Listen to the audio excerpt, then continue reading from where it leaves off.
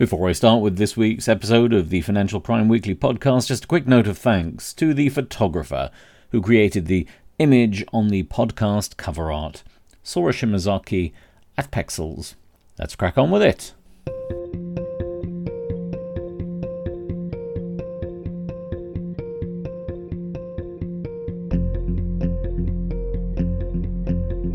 Hello and welcome to the Financial Crime Weekly podcast. I'm your host, Chris Kirkbride. It's been a bumper week of interesting stories, in fact, a bit of a belter. Lots of different bits and pieces on the sanctions, some anti-money laundering enforcement action, and a couple of high-profile reports on fraud and the exploitation of limited liability partnerships for purposes of economic crime. So, best get cracking. The links to all the main high-profile stories that I relate in today's Financial Crime Weekly are linked in the podcast description. Let's start with sanctions. Lots of good stuff in sanctions this week, mostly saber-rattling from countries making threats against those which are supporting Russia, whether it's indirectly or, in fact, directly offering support. So we'll start in Switzerland, where Gazprom Bank has announced that it will cease its operations in Switzerland after what it described as a strategic review of its operations. The bank's principal operations were in relation to trade and export finance provision. The winding down of its operations, I feel like I've said operations too many times now, the winding down of its operations is being undertaken in full cooperation with the Swiss Financial Market Supervisory Authority. While the wires carrying the story soft pedal the link to the many international sanctions impacting the operation of Russian financial services providers, there can be little doubt that this strategic decision has everything to do with the prospects of carrying on business when cards are so heavily stacked against the operator. To East Asia now, where the US administration has warned Hong Kong against assisting sanctioned individuals since it might serve to undermine Hong Kong's status as an international financial services hub. The threat comes as a mega yacht. Yes, mega yacht stories have kind of gone a bit quiet of late, which is a bit of a disappointment.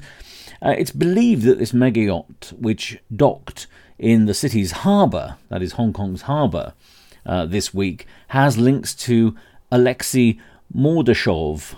Mordashov has been sanctioned by just about everyone, the US, the UK and EU, and he is a high-profile ally of Putin, and that status alone could pretty much guarantee his insertion in any individual sanctions list. The concern of the Russian authorities is that Hong Kong will become a safe harbour, literally in this instance, for those sanctioned to squirrel away their assets. There may be more on this over coming weeks and months, in fact I highly suspect so, especially given the regime in China is quite chummy with Putin and has refused to condemn the invasion of Ukraine. Speaking of Putin's chums, further threats this week have been issued by the European Union to the leader of Belarus, Alexander Lukashenko, another Putin ally. He hasn't got many allies, Putin, but he's got a few of them. Belarus and, of course, China being his principal allies. With rumours that Belarus is moving troops in order to support a ground invasion of Ukraine in support of Russia, the EU has seen this as an opportunity to remind Belarus that if it aligns to Russia in a more overt manner, such as this one by supporting a ground operation, then it's likely that they will also face sanctions on a size and scale currently imposed on Russia by the EU. Indeed, I suspect that were Belarus to join a ground invasion, not only the EU but also the US and UK would add Belarus to the range of sanctions they also currently have in place against Russia following the invasion of Ukraine. Now a bit on alleged sanctions busting. In other news out of the US, Bittrex, which is a crypto company, has been fined $29.3 million US dollars for violating US sanctions regimes, together with breaches of the Bank Secrecy Act. The company, so the Treasury explains, that's the US Treasury, permitted individuals in Cuba, Iran, Sudan, Syria and Russian-occupied Ukraine, particularly Crimea, to use its services. The link to that story is in the podcast description. Sticking with the US, a British businessman, Graham Bonham Carter, has been arrested on suspicion of conspiring to violate sanctions placed on Russian oligarch Oleg Deripaska. Bonham Carter was arrested in the UK, and the US authorities will now seek his extradition. One more US story before this week's sanctions, and finally, and that is that the US has issued a wider threat to countries supplying ammunition to Russia. This comes as intelligence was released this week, suggesting that the analysis is that Russia is running short of munitions in its war with Ukraine. While this is broadly good news if anyone is looking for a near ending of the Ukraine war, that hope is likely to be significantly undermined if Putin's friends help him with the supply of tanks, bombs and bullets. It's scarcely surprising, therefore, that countries are offering threats of further sanctions to anybody who might want to supply that sort of thing to Putin. And finally, this week, I thought I'd highlight an interesting blog post which is worth reading on corporate self-sanctions. The post concerns the attitudes of some corporations following the Russian invasion of Ukraine towards the continuation of operations within Russia post-invasion. The blog post outlines a range of factors companies consider before making any such decision. Of course, I now have Should I Stay or Should I Go by The Clash in my head, and you may well have it now too. The link to the blog post is in the podcast description. That's it for sanctions this week. An interesting range of stories. More on it next week, I shouldn't wonder. Now to money laundering. We start this week with Switzerland, which is, it appears, falling in line with much of the rest of the world. Well, suddenly that part of the world which has a significant role in international finance, with the announcement that the Swiss government plans to introduce a central register of beneficial ownership of legal entities. The move is designed to combat money laundering, but it should also help in the broader need to combat financial crime. It will not be a public register, rather a register which is available to the relevant authorities, which seems to me to place a bit of a question mark over transparency, but, broadly speaking, a register of beneficial ownership of legal entities is to be welcomed. In the UK, the Law Society has once again voiced its concern over the Economic Crime and Corporate Transparency Bill, which is currently passing through the UK Parliament. Under the bill, which makes changes around the powers of Companies House and the ability of authorities to combat the use of crypto for the purposes of financial crime, also proposes to increase the fine levying powers of the Solicitors Regulation Authority. The Law Society has already voiced concerns over this issue, and which we covered in the Financial Crime Weekly podcast 2 episodes ago, but it seems like with this further announcement, it's unwilling to let the matter lie. In the research paper on the bill, which was published last week, and of course which I did a special edition of the Financial Crime Weekly podcast on, which was published on Friday of this week, there's no indication of a government willingness to change that part of the bill, giving additional powers to the Solicitors Regulation Authority. So I feel it will take some fairly aggressive lobbying from the Law Society to see that they can get some curbs on these powers put into an amendment in the bill. The link to the story from the Law Society website is on the podcast description. Sticking with the UK, the Financial Conduct Authority, which is the conduct regulator, has announced a fine of £1.5 million against Gatehouse Bank plc for what it describes as significant weakness in its financial crime systems and controls. The notice provides, between June 2014 and July 2017, Gatehouse failed to conduct sufficient checks on its customers based in countries with a higher risk of money laundering and terrorist financing. Gatehouse also failed to undertake the correct checks when some of the customers were classified as politically exposed persons, or PEPs. In one instance, Gatehouse Bank set up an account for a company based in Kuwait to aggregate customer funds. Gatehouse Bank did not require the company to collect information about customers' source of funds or wealth, which was required under Gatehouse's anti-money laundering policies. As a result, over a 2-year period, Gatehouse accepted $62 million into the account without properly vetting the funds for financial crime risks. This example illustrates the risks of failing to have proper systems and controls. The link to the press release and the decision notice are in the podcast description.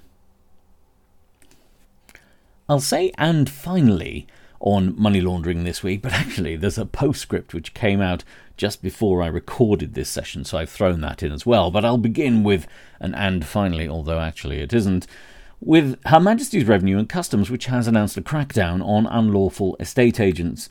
In news released this week, HMRC has named 68 estate agents which have been fined over £500,000 for failure to comply with anti-money laundering regulations.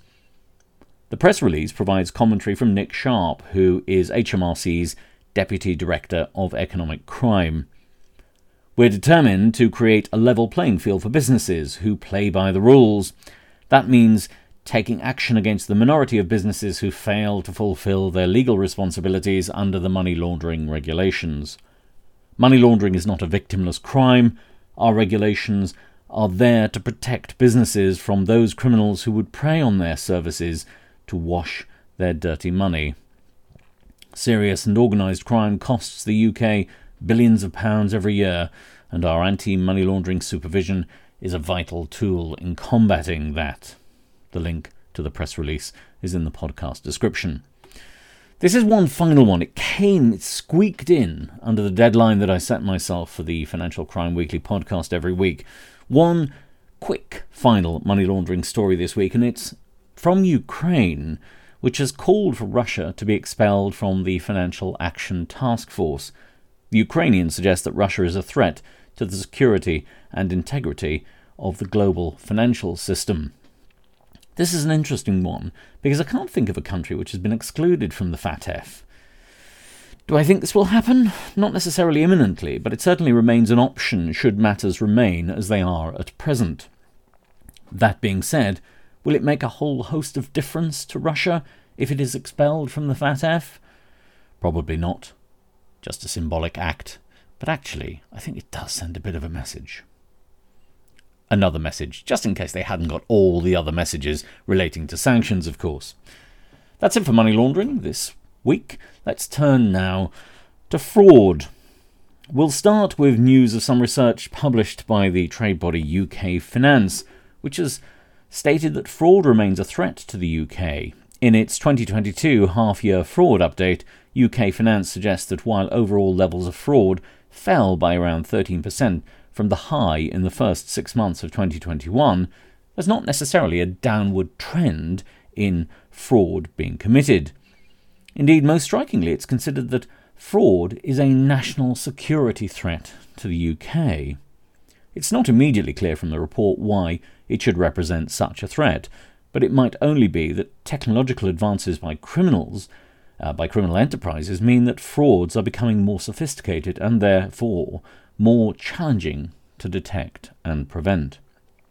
Whatever the position, some of the rather more prosaic elements are not surprising, where the usual frauds still account for significant volumes of money lost. Such frauds, of course, and we've covered them on the Financial Crime Weekly over many, many weeks and months. Such frauds include authorised push payment fraud, non-delivery of goods fraud, and romance scams. They're there. They're still there, and they're still preying on victims, tugging at their emotional and then their financial heartstrings. There was actually a sharp rise in romance scams. I'm not entirely sure what that means is going on in the background. We've previously reported in the Financial Crime Weekly podcast on the rise of the threat from food and energy fraud, particularly with the cost of living crisis in the United Kingdom, but also experienced around the world. The report does not flag these as an issue. One has to wonder whether this will change in the report on the second half of 2022, which should be out early next year. Link to the report is, of course, in the podcast description. Staying with the UK, the Payment Systems Regulator, the PSR, has confirmed that it plans to require 400 more financial firms to provide confirmation of payee services. This is a story which we trailed in the Financial Crime Weekly podcast a couple of weeks ago, and even then it had a sense of inevitability about its introduction. COP, confirmation of payee, is a crucial element in a payment transaction in order to prevent fraud.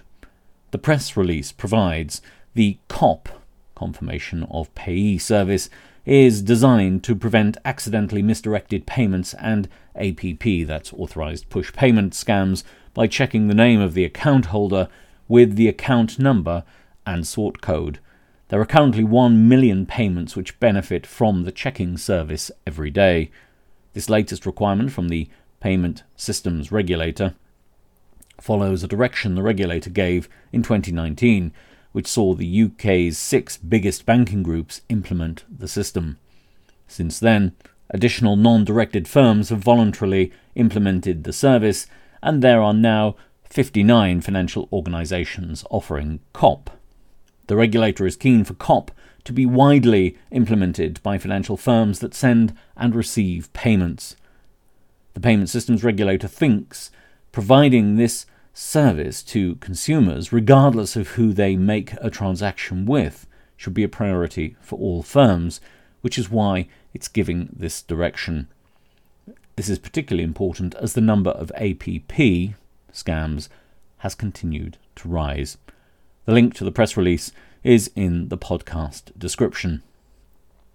We end this discussion of fraud with an old favourite, the Corona scam. This week, it was, I'm afraid, another abuse of the COVID-19 bounce-back loan scheme in the United Kingdom, where the Insolvency Service has announced that Abul Kalam, who is a restaurant or was a restaurateur, has been disqualified as a company director for being, quotes, unable to explain over £400,000 of his restaurant's income and expenditure after his business folded, including £35,000 which he claimed through the bounce-back loan scheme during the COVID pandemic. COVID pandemic is still ongoing, by the way. I don't like the suggestion that it's over. The link to the story is in the podcast description. Now, before I turn to the end of this week's episode, when we look at Transparency International's report on the abuse of limited liability partnerships, there was a little bit of news which may be of interest to those of you concerned with law reform. You'll recall that I've dealt in previous episodes of the Financial Crime Weekly podcast with the prospect of more failure to prevent offences in the context of financial crimes. In fact, in I think one of the June editions of the Financial Crime Weekly podcast, we looked at the Law Commission proposals for reform in this area. Well, in fact, I mentioned the prospect of more failure to prevent offences in the context of a seminar this week, which I had with some LLM students. As I said, you may recall that the Law Commission of England and Wales is looking into the reform of the law in this area, and this is something which, as I said, we looked at in the Financial Crime Weekly. Well, this week, the former Lord Chancellor, Sir Robert Buckland, KC MP, made some interesting comments during a panel discussion at the American Bar Association's London conference. It was reported across the newswires that he had said, what isn't in the bill, of course, being the Economic Crime and Corporate Transparency Bill, which I've done a special on and which I've also mentioned in today's standard edition, usual weekly edition of the Financial Crime Weekly. So what isn't in the bill is as interesting as what is. I hope not to prejudice the government's position, but amendments to create an offence of failure to prevent economic crime could be quite a dramatic move by Parliament. While I do think there is a clear direction of travel given the options presented by the Law Commission together with comments previously made by such as Max Hill KC at the Cambridge Symposium last month, I do think that the breadth of what is suggested by Buckland is a little more than policymakers might be willing to go when it comes to committing to a draft bill. The law has developed piecemeal in this area at the moment, and piecemeal works well as it allows the limits of the laws to be tested in a relatively narrow context. However, I'm but a humble podcaster, so not convinced that my views count for a whole amount in the grander scheme. It's cliched to say, watch this space, but developments in this area should be genuinely entertaining, and maybe I use the term broadly, should be genuinely entertaining to watch. Now, we end this week with the big news. The big news was, of course, the release of the major report by Transparency International on the abuse of limited liability partnerships for purposes of economic crime. The report is based on analysis of data from Companies House and more than 50 corruption and money laundering cases.